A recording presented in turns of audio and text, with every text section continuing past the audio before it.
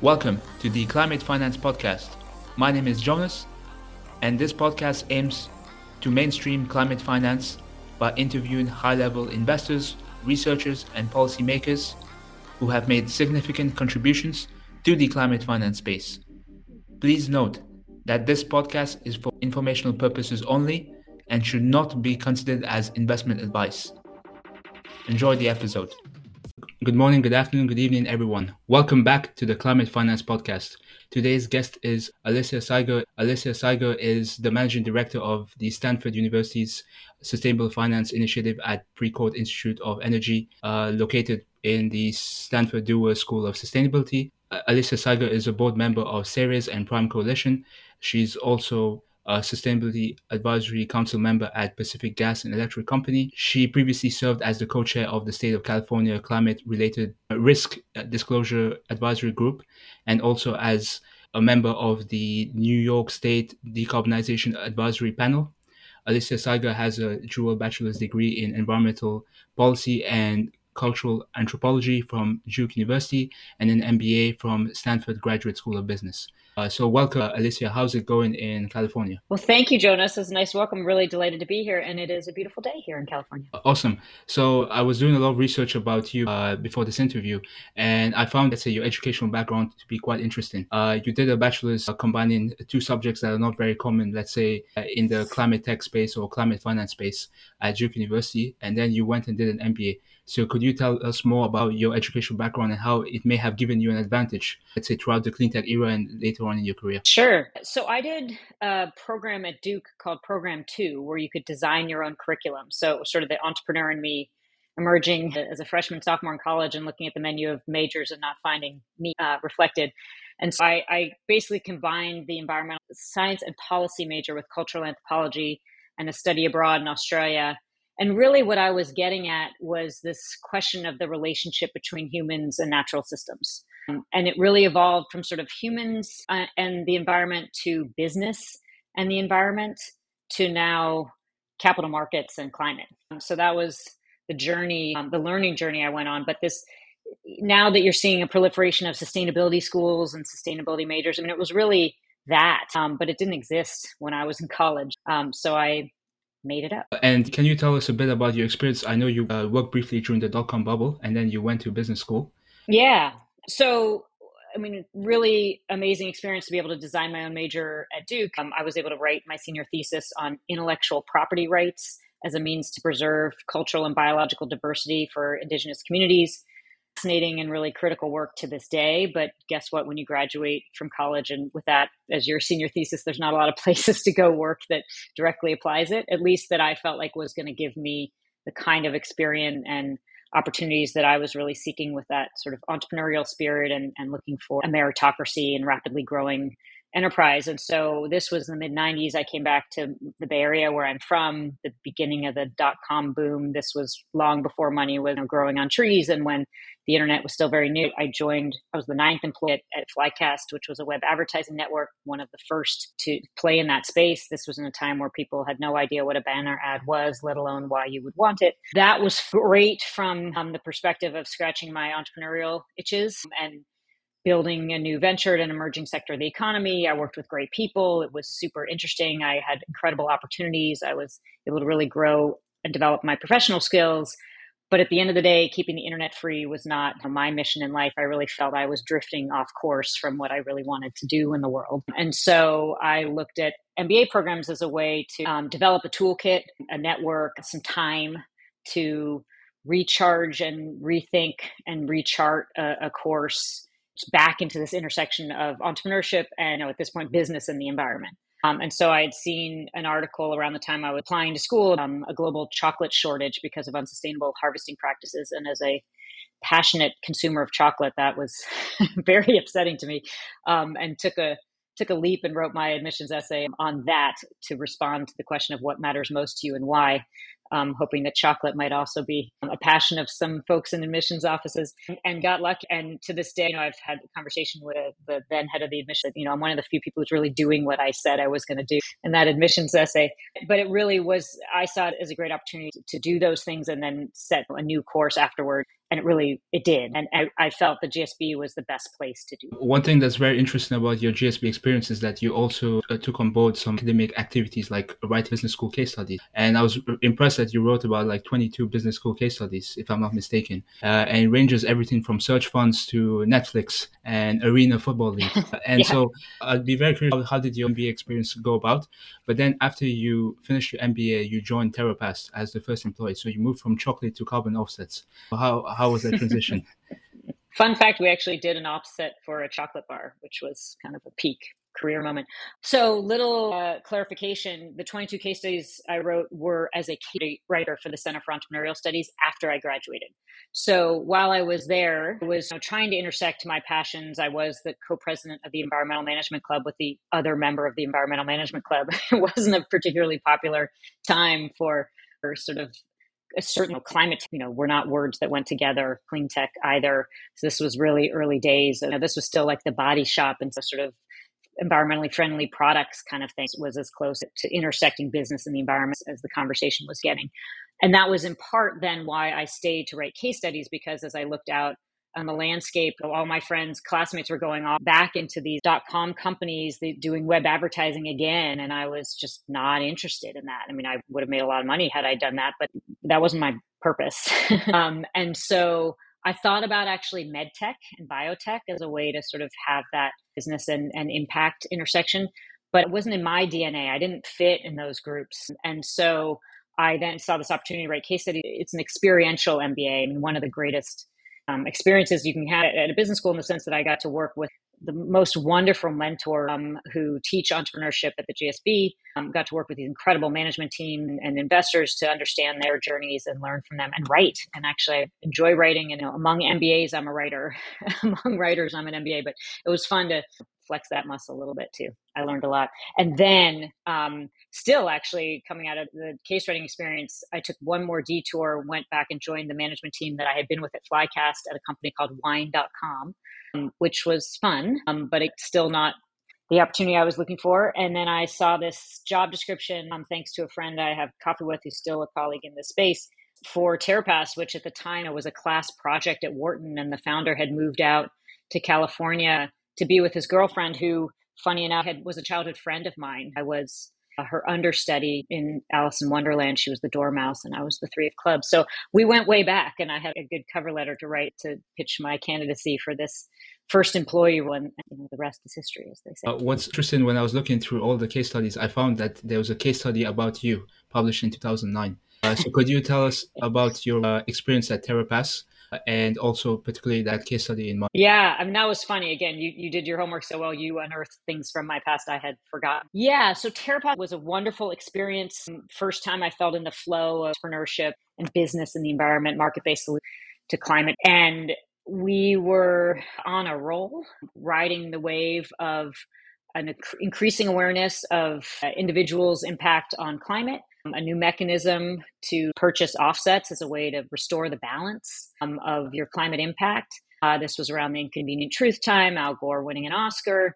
Then a couple things happened. I mean, Al Gore winning an Oscar kind of politicized carbon offsets in ways that were challenging. There was macroeconomic disruptions that sort of limited discretionary spending. But probably the greatest challenge and the subject of that case was a really harsh critique of one of our projects in a Business Week article. And it was, I will never forget that moment when the story came out, and that feeling of just deep pain and despair that here was the, it's hard when you're building an early stage venture, it is who you are. It's not even just a child, it is you.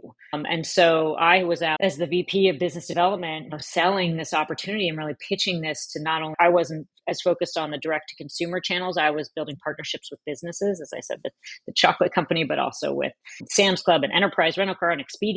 And here was this just biting attack on what we were doing. And that story of carbon markets being to Catholic Church indulgences has been around. We see it today too. And we can talk more, how I've evolved in my thinking about carbon markets.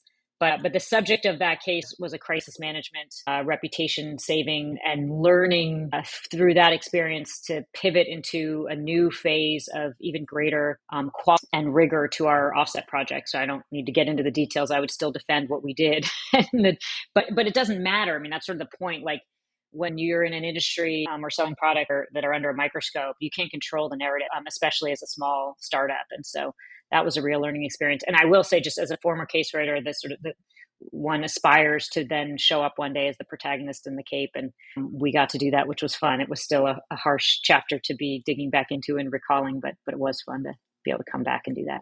So after TerraPass, you founded your own firm called Climate Strategy Partners. And what's interesting is that at TerraPass, you were focused more on the B2B business, if I'm not mistaken. But at CSP, you had a lot of engagement, let's say, philanthropic actors with, for example, Rockefeller and the Schmidt Family Foundations. Yeah. So there are two ways to spin that. One is I founded my own firm and developed these new partnerships with philanthropy and NGOs, which is true. Another way for the women in the audience to describe that is that was my through line between having 2 kids and going back into the rapid fire. I had 2 startups at home. I didn't need another one sort of professionally. But it was a great chapter. That was sort of the evolution from the intersection of business and climate or sustainability to capital and climate. Because I started to track through my roles in philanthropy, the disconnect between the grant making side and the principal assets or the endowment. The sort of strategic philanthropy started to become somewhere between an oxymoron and a grand challenge. When it came to climate, it was in the wake of the failure of Waxman-Markey, where everyone had been putting their money into policy and then trying to figure out what do we do now. So that is where I really started to hone in on this question of how do you develop strategies for large pools of assets for these big asset owners that appropriately address climate risk and opportunity. That then charted my course for the next decade or more. And when you entered the CSP in 2013, you joined back Stanford. Yeah. And you joined as the managing director of the Seiger Taylor Center for Energy Policy and Finance. And I saw that you created a course or a workshop called Investing in a New Climate. And during that same time, you also were publishing papers about connecting impact investing with federal clean energy incentives. Yeah. So with CSP, I had a number of clients who I was working with. The back to Stanford transition happened when I saw the announcement of the Seiger Taylor Center as a joint initiative between the business school and the law school, looking at the intersection of energy and policy and finance. And that was very appealing given my background and the knowledge and experience I'd had working at a center on campus. Knowing that really these centers get stood up with great conversations between, the benefactor and the development office, and then there's a faculty member running it, but you have to make a there. And so I saw an opportunity to come back with my entrepreneurial interest and skills and make that something and really build the bridges between academics and market that are necessary for that work to have impact. So I started as a consultant through Climate Strategy Partners and then joined full time. And at that time, the conversations there were sort of 2 frontiers. One was the divestment movement and conversation, and how do we move beyond the sort of yelling at each other and messages that fit a Post-it note to the more complex and challenging pursuit of decarbonization of portfolios and managing climate risk and opportunity. And so that Investing in a New Climate workshop series was our approach to that, to imagine bringing asset owners together by cohort and having a conversation where folks are in a learning posture and not yelling at each other to understand what does this mean? What do CIOs need to understand? What are the questions you should be asking? What are the data sources, tools, and frameworks for measuring and managing climate risk and opportunity in investment portfolios? So that work then led down the path to, as you mentioned, New York and California, and now the book. And so that's sort of that pathway. There was another pathway or portfolio that I was managing, which is the other piece you referenced around the early stage climate tech innovation ecosystem and the dearth of funding, particularly at that time, for those necessary opportunities. And so I got really excited about that too, particularly, both of these sort of stem from my experience in philanthropy and where I saw real disconnects and gaps in practice and where there was a need for intervention. And so that portfolio evolved into really developing in partnership with Prime Coalition and the Tomcat Center at Stanford and Activate Energy, formerly Cyclotron Road, CREO, this network of family offices, to really build this ecosystem to nurture and nourish the entrepreneur and the ideas and innovations that were emerging to address the climate crisis. And so that was another body of work that I really delighted in. And we can say that was a success. I mean, now we're moving on to the next frontier of additionality and in thinking about how to get critical capital into or catalytic capital into critical project development gaps as we go to deploy these technologies. And then we can also continue the conversation about how that sort of investing in new climate risk disclosure conversation evolved into the work that I'm doing now. Awesome. Before we move into that, you mentioned Prime Coalition, and I saw in 2015 you had a paper on aligned intermediary, which I found very interesting. So could you talk about the transition from AI, as it can be called, let's say Prime Coalition, and also recently I read that Prime, which with Azola was able to raise $239 million fund. So that's really impressive. Yeah. And you're a board member of Prime. Yeah. Shout out to Azola and Prime. It is hugely impressive. When I first met Sarah Carney and she and Matthew Norden came to campus to have this conversation about building this catalytic capital fund that blended philanthropy and finance first investors to seed and steer these critical climate solutions, and did the math that the punchline was a $250 million blended capital VC fund. And we were like, okay, that would be amazing. That's not going to happen like now in 2013, but here we are in 2023, and they did the hard work and built the model, deal by deal syndicate, and then an impact fund to now a full-fledged vehicle. So that is a really exciting story. Back to the aligned intermediary or AI. Yeah, we were early on AI. That was a really exciting moment in recognition of this vision or hope that I had around the Steyer Taylor Center being a bridge between academics and markets. Because when you think about it, what we did there was we wrote a paper. And we being myself, Ashby Monk, who's at Stanford running the Long-Term Investing Center, and Sarah Carnum from Prime, imagined this vehicle, which was never meant to be perpetually called the aligned intermediary. It was just imagining an aligned intermediary, but it took off so fast, the name stuck. We didn't have time to change it. But to envision this entity that would serve as sort of an outsourced in-house deal team for these large asset owners that just didn't have the alignment in their current pool of intermediaries to gain access to these climate tech innovation and to the climate infrastructure that they wanted to own and to have as part of their portfolio, but just didn't have the right tools in their toolkit. But the magic there was we turned this blueprint, this paper that was a blueprint, into reality through our networks and socializing these ideas, raising money from philanthropy to then, with Prime as a fiscal sponsor, house this project, hired a CEO who was the former head of the loan program office at the Department of Energy, and get off to the races and actually building this thing and making it real. And this also speaks to the importance of having support in the federal government. This was a time where actually Biden as VP was a champion of this and hosted a climate finance summit in the lead up to Paris, where they were trying to get points on the board to show interest in action among the private sector. And so we were able to take the blueprint plus the CEO and the money from philanthropy to then ring fence $1 billion in commitments of if you build this, we will come. And that then was a point on the board for this summit and leading into Paris, and just showed what's possible when you have that kind of entrepreneurial spirit and use the knowledge and networks to translate ideas into impact. That's a really impressive story, and I like how these ideas evolved and eventually became successful over time. 1 year after Prime Coalition was founded in 2017, you joined Stanford Law School as a lecturer, but you also co-founded the Sustainable Finance Initiative at Precourt Institute. And I was reading the founding document, Changing the Climate of Capital. So could you talk about the founding of the Institute and how have the research focuses evolved over time? Sure. Well, I'll take the lecture piece first. I mean, as you can tell from my life story, I'm an entrepreneur, I'm a doer, I'm not a lecturer. So I never thought I would be teaching, but I was on my soapbox for so long and so loudly about the lack of curriculum for particularly at the business school or for 21st century leaders to understand climate risk and opportunity. And so I was agitating to get these courses on the roster, not for me to teach, but just they should happen and who should do it and developing syllabus and that sort of thing. Then was the law school graciously gave me the opportunity to co-create a course with a tenured faculty member and my faculty director for both Steyer Taylor and SFI, Tom Heller, who's a wonderful longtime legend and leader in the climate space. And then after the first year, he's emeritus. He said, "This is great. You're on your own." He went back to not having a regular teaching load. And then I invited Kate Gordon, who's a wonderful, brilliant colleague, to come in, who has the policy chops, also helpfully has a law degree, which gave me more comfort being at the law school teaching when I'd never taken a law school class. So we've evolved that course into something I think really special, and a group of alumni who've gone through it, who have gone on to do just miraculous, impressive things. And the value of that course is really in understanding the kind of systems level view of climate. And so many folks sort of dive headfirst into one piece of the puzzle. If you're not looking at the whole picture, you can sometimes nothing ends up being better than something.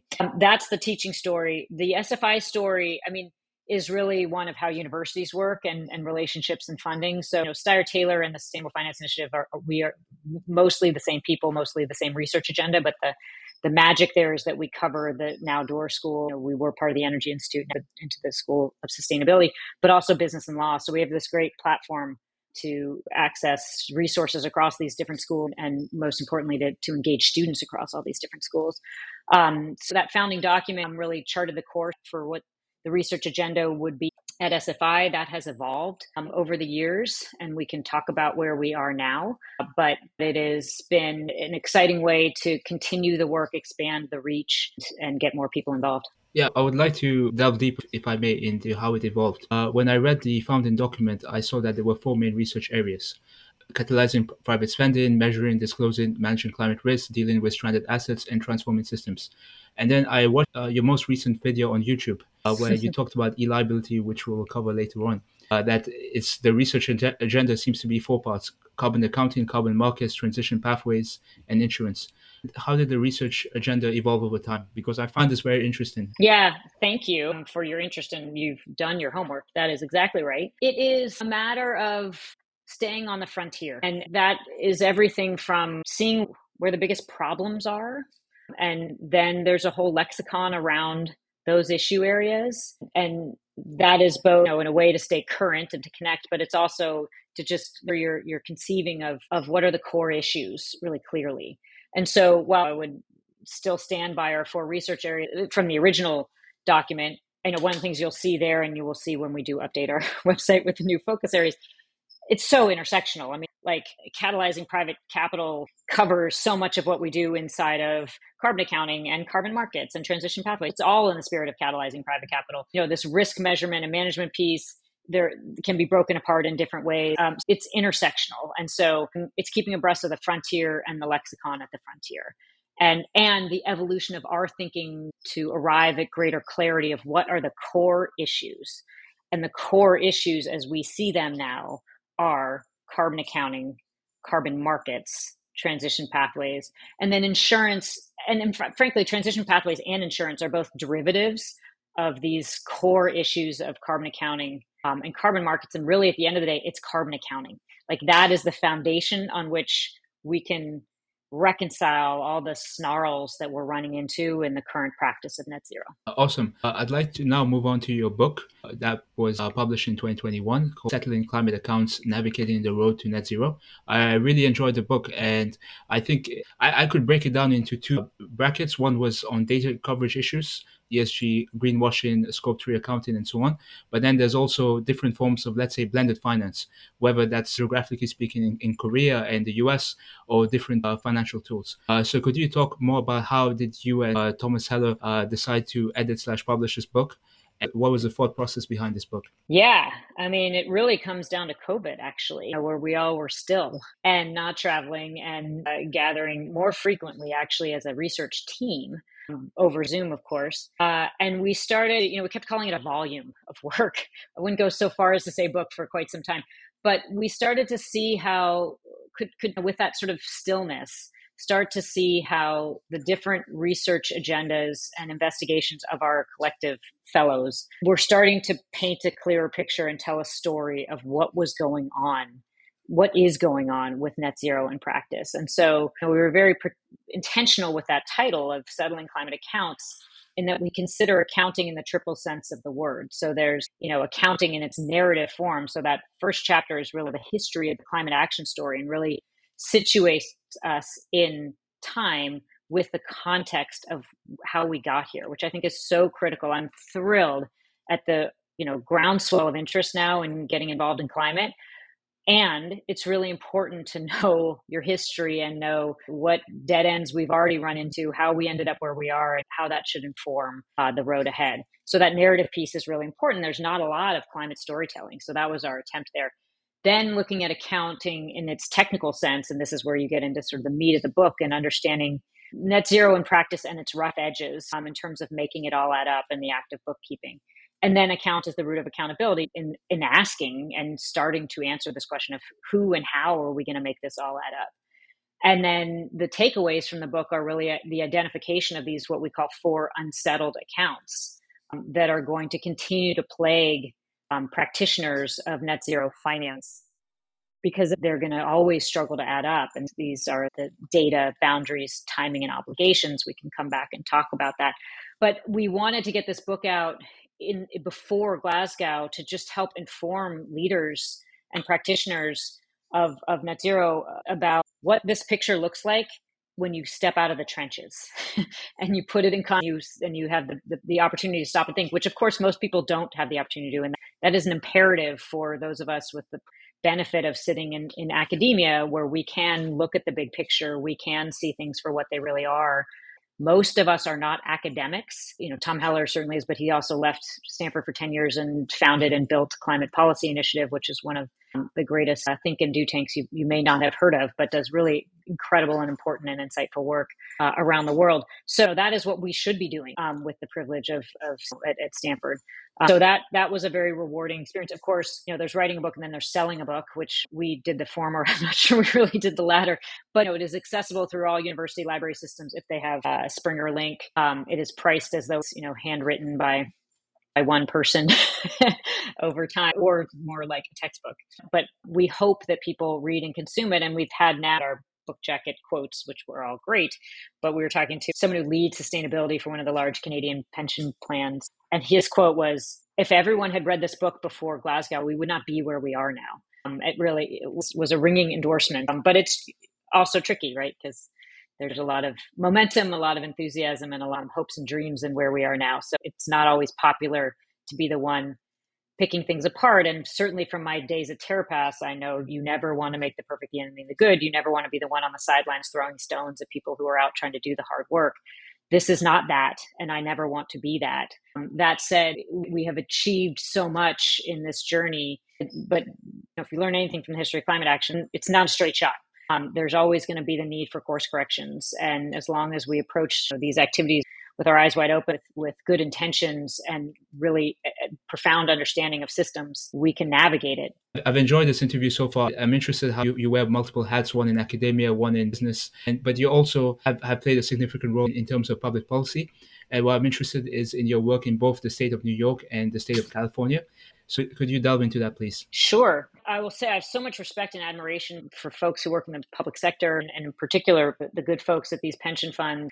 Getting back to the chapter around foundation endowments and even university endowments, there's, with all due respect to my colleagues, there's sort of an elitism culture to those folks that just isn't there in the pension fund world. My experience was more curiosity and openness to exploring these questions more deeply and considering new ways of doing. And so that was really the story in New York, the story in California, of these large pension funds, certainly in response to stakeholder pressure, but also as their leadership started to dig deeper into these questions, in part thanks to those workshop series that we did.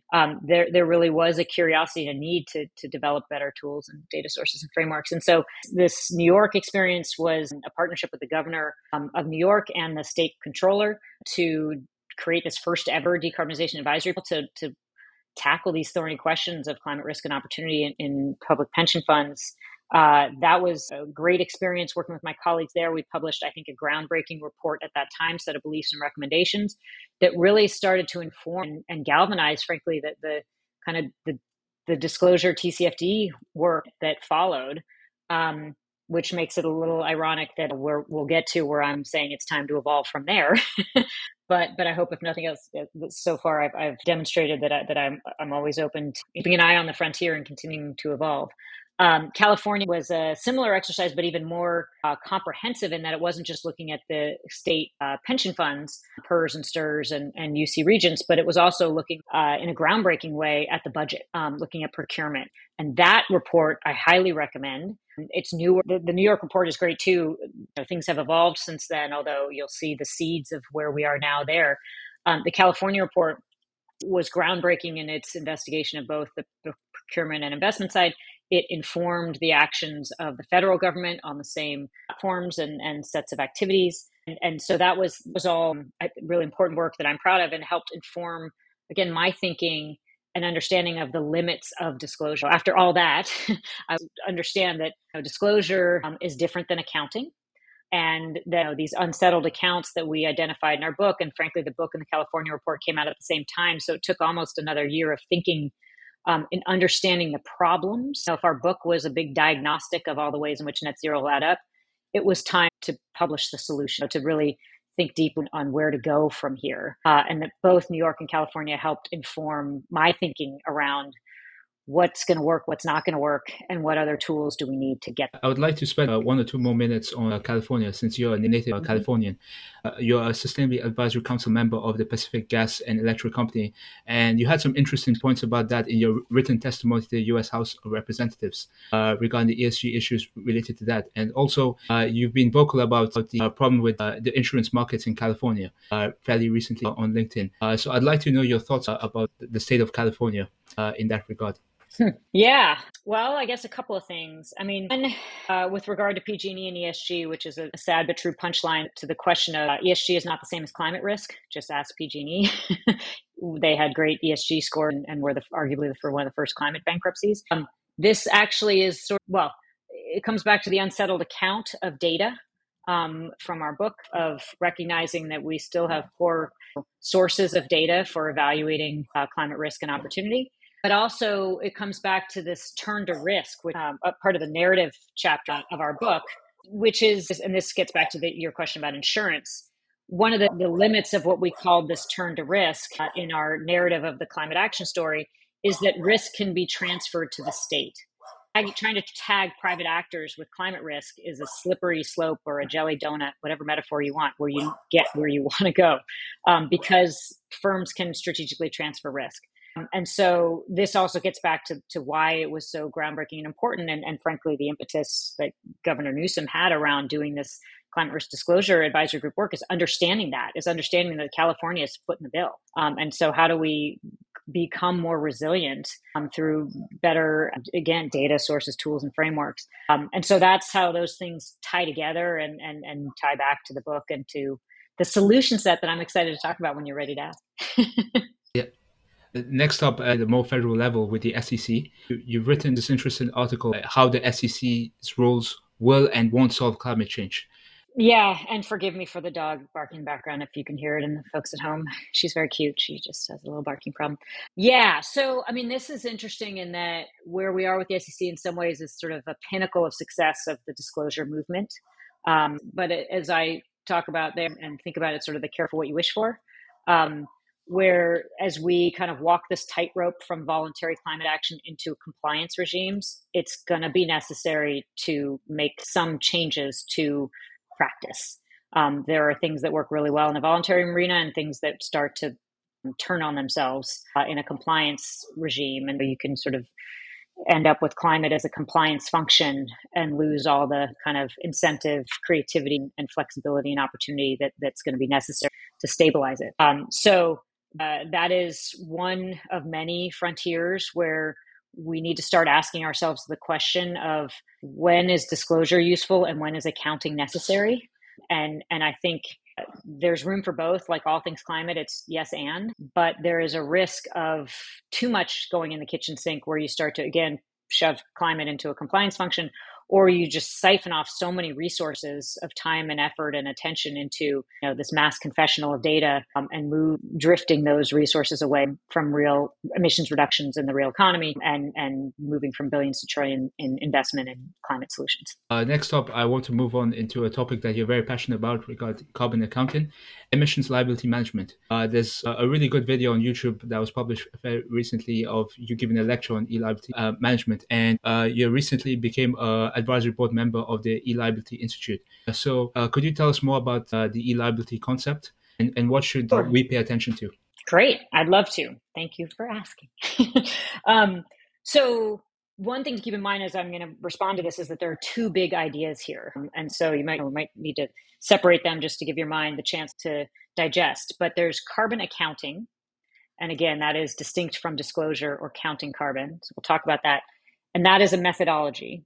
And then there's emissions liability management, or ELM, which is a framework. If back to our unsettled accounts, e-liability accounting solves the data and boundaries accounts. ELM solves the timing and obligations, and taken together, you've got a really robust and exciting climate solution. So let's start with carbon accounting. And it's so funny to me that I'm like the carbon accounting enthusiast. I still remember second or third day of business school, sitting in accounting class, me as the startup entrepreneur with one of my now dear friends, who turned to me and said, "I'm so glad we decided to take Mandarin." That's sort of what it sounded like to me at the time. But here I am as a carbon accounting enthusiast. The carbon accounting piece is to recognize that the tool that we have right now to develop emissions inventories, the GHG protocol, which 95% of respondents and reporters within the TCFD framework and beyond are using to count up their emissions, was not built for accounting. It was built as a proxy for risk management in anticipation of a global carbon price. It has use as a managerial tool to anticipate how carbon impacts supply chains, where hotspots might be. It's a great tool for advocates to tag firms that have been lagging or otherwise obscuring progress on climate change with a bunch of emissions. It has its uses. But as we, again, traverse this tightrope and we're into compliance, and frankly, as we get the climate clock ticks down, we got to start getting real and actual and count everything and only once. And that then moves you into the realm of accounting. And there's really good news. We know how to do accounting. It's been around for hundreds of years. Activity-based accounting's been around for 70 years. Like, this stuff is not new, actually. It's quite old, which is good, because then we know it works and we know how to do it, and there's systems in place to do it. And so this accounting method that we like in particular, which accomplishes the goals that an accounting system would need to accomplish, is what's called e-liability accounting. And that was a methodology developed by Bob Kaplan at Harvard Business School and Karthik Ramana at Oxford. They published a few pieces in HBR. Their first article won the Idea of the Year award from HBR and McKinsey. This gets to the institute now. There is now an e-liability institute founded by those two gentlemen, and I am now serving on the advisory board. I'll come back to e-liability accounting is just simply cost accounting for carbon, or activity-based accounting for carbon, where you are counting emissions, actual emissions, as they move through a supply chain. It looks a lot like, in the parlance of the protocol, upstream scope 1, 2, and 3. It's just that you're counting everything and only once. And just like you would hand down invoices through a supply chain with cost information on them for goods and services, you would be passing down the emissions information for goods and services. It's elegant and known. That the Institute is now piloting with many large corporations this accounting methodology. And if I had my crystal ball out, I would tell you that within 3 years, emissions inventories will look like e-liability ledgers. It just makes more sense. It's easier, and it's useful information. It addresses this data problem of noise and greenwashing and or infinite counting. Those earnest practitioners of net zero who have tried to furnish emissions inventories and pulling their hair out over their scope 3 upstream, or clawing 12, 20 deep in their supply chain trying to get this information out, see this and there's hallelujah, like, this makes sense. I can do this. I have systems in place. There are already companies like S&P and EY that are developed, that have the technology through green tokens to actually transfer this data from the first mile supply chain all the way through. So that's exciting. That's carbon accounting. It also solves data in that it's actual emissions passed upstream. It's auditable. It solves boundaries in that it doesn't have this confounding scope 3 issue. You're just counting emissions as they move. Your scope 2 is just your utilities. Scope 1 that's being passed down to you with your electricity bill and your emissions. And again, your upstream supply chain, your scope 3. But we've still got this timing problem. We've got the obligations problem. So the timing problem is embodied in the offset market, and in net, and they operate on a flow concept where you're just netting flows in any given year. But climate change and carbon is a stock problem. Emissions don't just go away in year one; they persist for 500 to 1,000 years, depending on your gas. That has been unattended, and the other unattended or unsettled account is what we call obligations. And so, even if you have perfect data, get your boundaries lined up, and you solve the timing problem, it's still very unclear what climate actors are supposed to do with all of that. we have these targets and these pathways that are built on science, which is critical, and morality, also critical.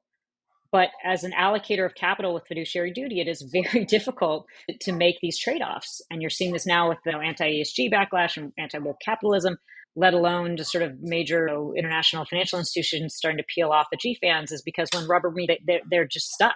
And so this is where we have a solution. And I like to pause in this moment and sort of imagine that Stanford is known for its innovations in technology and science. And so what if I told you that Stanford had this innovation that could mobilize investment in decarbonization from billions to trillions? It could create immediate massive demand for carbon removal and address the temporal nature of nature-based removals and technology-based removals. It could fix carbon markets.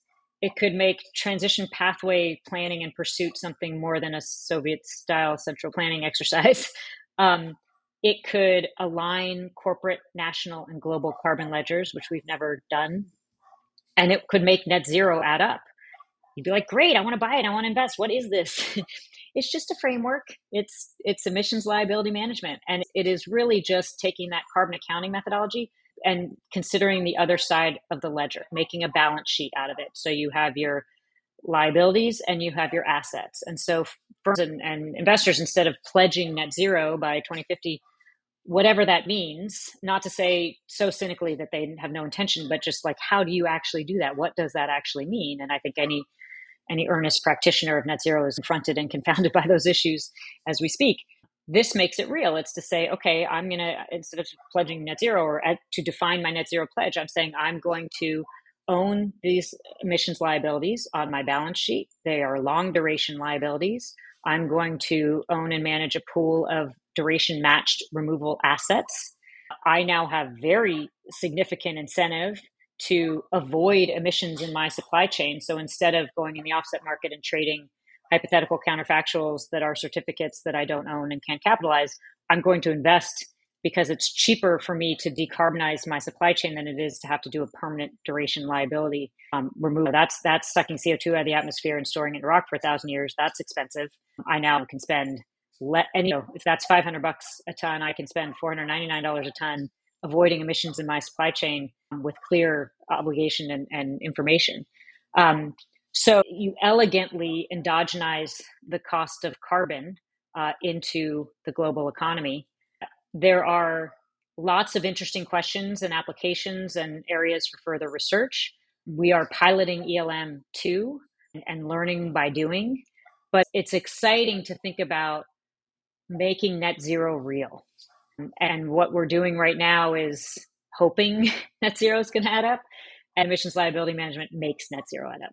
This is super interesting. How does ELM deal with Scope 3 emission challenges? Okay, so this question of what about downstream Scope 3 emissions comes up every time for understandable reasons, because if you were paying attention, you realize that what I just described was a methodology that gets you from cradle to gate.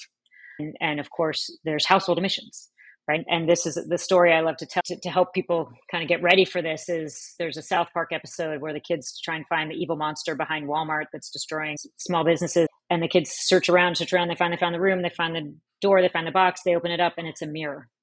And the reality is, household emissions are real. We are burning fossil fuel, and someone needs to own that. And certain advocates are tagging the upstream oil and gas or automotive or airlines with those, and that's a very effective advocacy tool.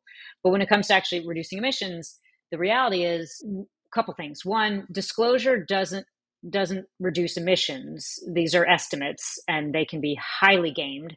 My favorite example of this is in Europe with an automotive manufacturer in confronting an obligation to disclose Scope 3 emissions, changed the warranty of their spark plug 1,000 miles to 10,000 miles, and whoop, there goes all your Scope 3 emissions for the year. So we need to address this, but we need better tools to address it. And so that's where policy comes in. You need efficiency standards, you need mandates. You invite the question of, with carbon balance sheets, is California going to own its residents' emissions liabilities? Maybe, interesting. Maybe not, but at least they have the price signal of how to make decisions around policy of what are cost-effective policies if we know these emissions need to go to zero.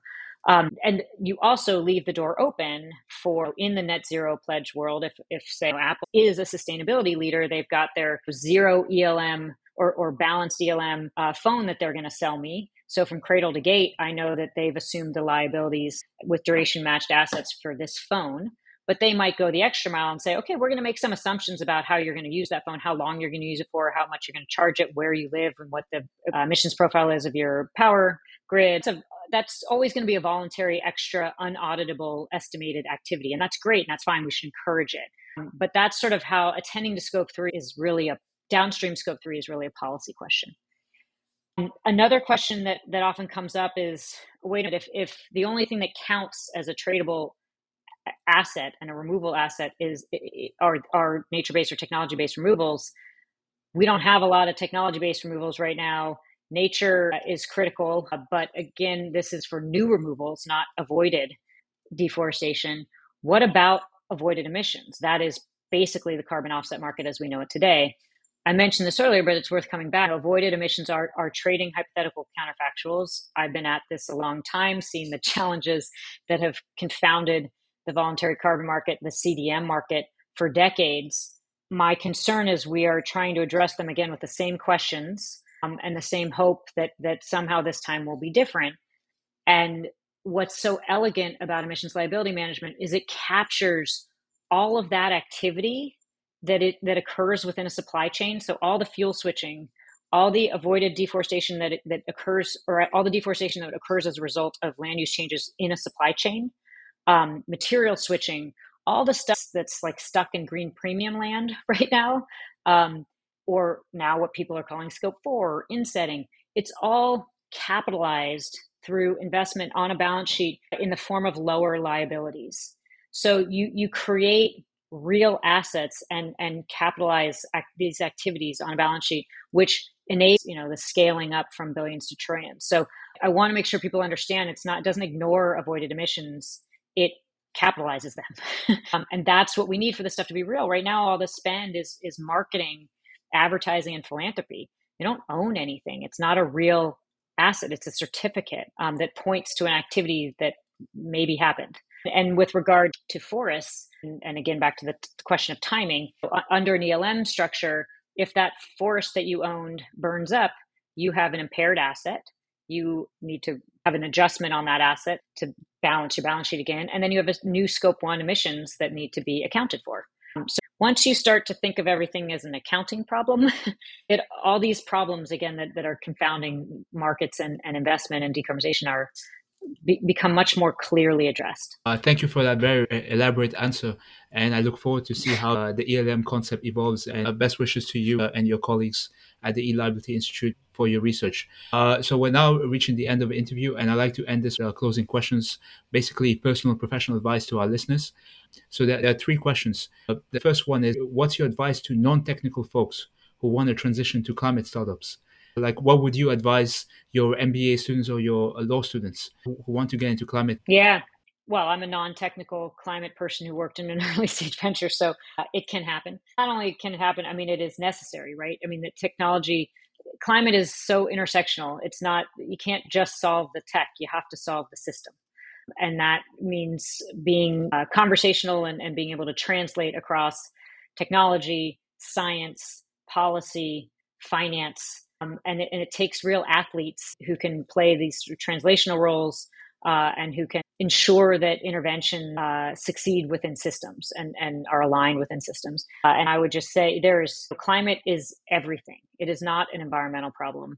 It is not a technology problem. It is everything. And so whatever it is that you are interested in doing, whatever your skills are, there's a U-sized hole in the climate opportunity set. And as long as you're pursuing something where you are good at it, you like it, and you're with great people, like you're doing it right. Awesome. The last 2 questions, if I can club them together, is what's your advice to future academics, researchers, and people that want to engage in policy? What would you tell yourself before you had engaged in all these initiatives? I think empathy and understanding is so critical. Like these are, again, back to this sort of intersectional nature and being able to translate. I mean, I just am in awe of the public servants I've interacted with and have so much respect for their pain tolerance, frankly, for being willing to do the work to get ideas implemented.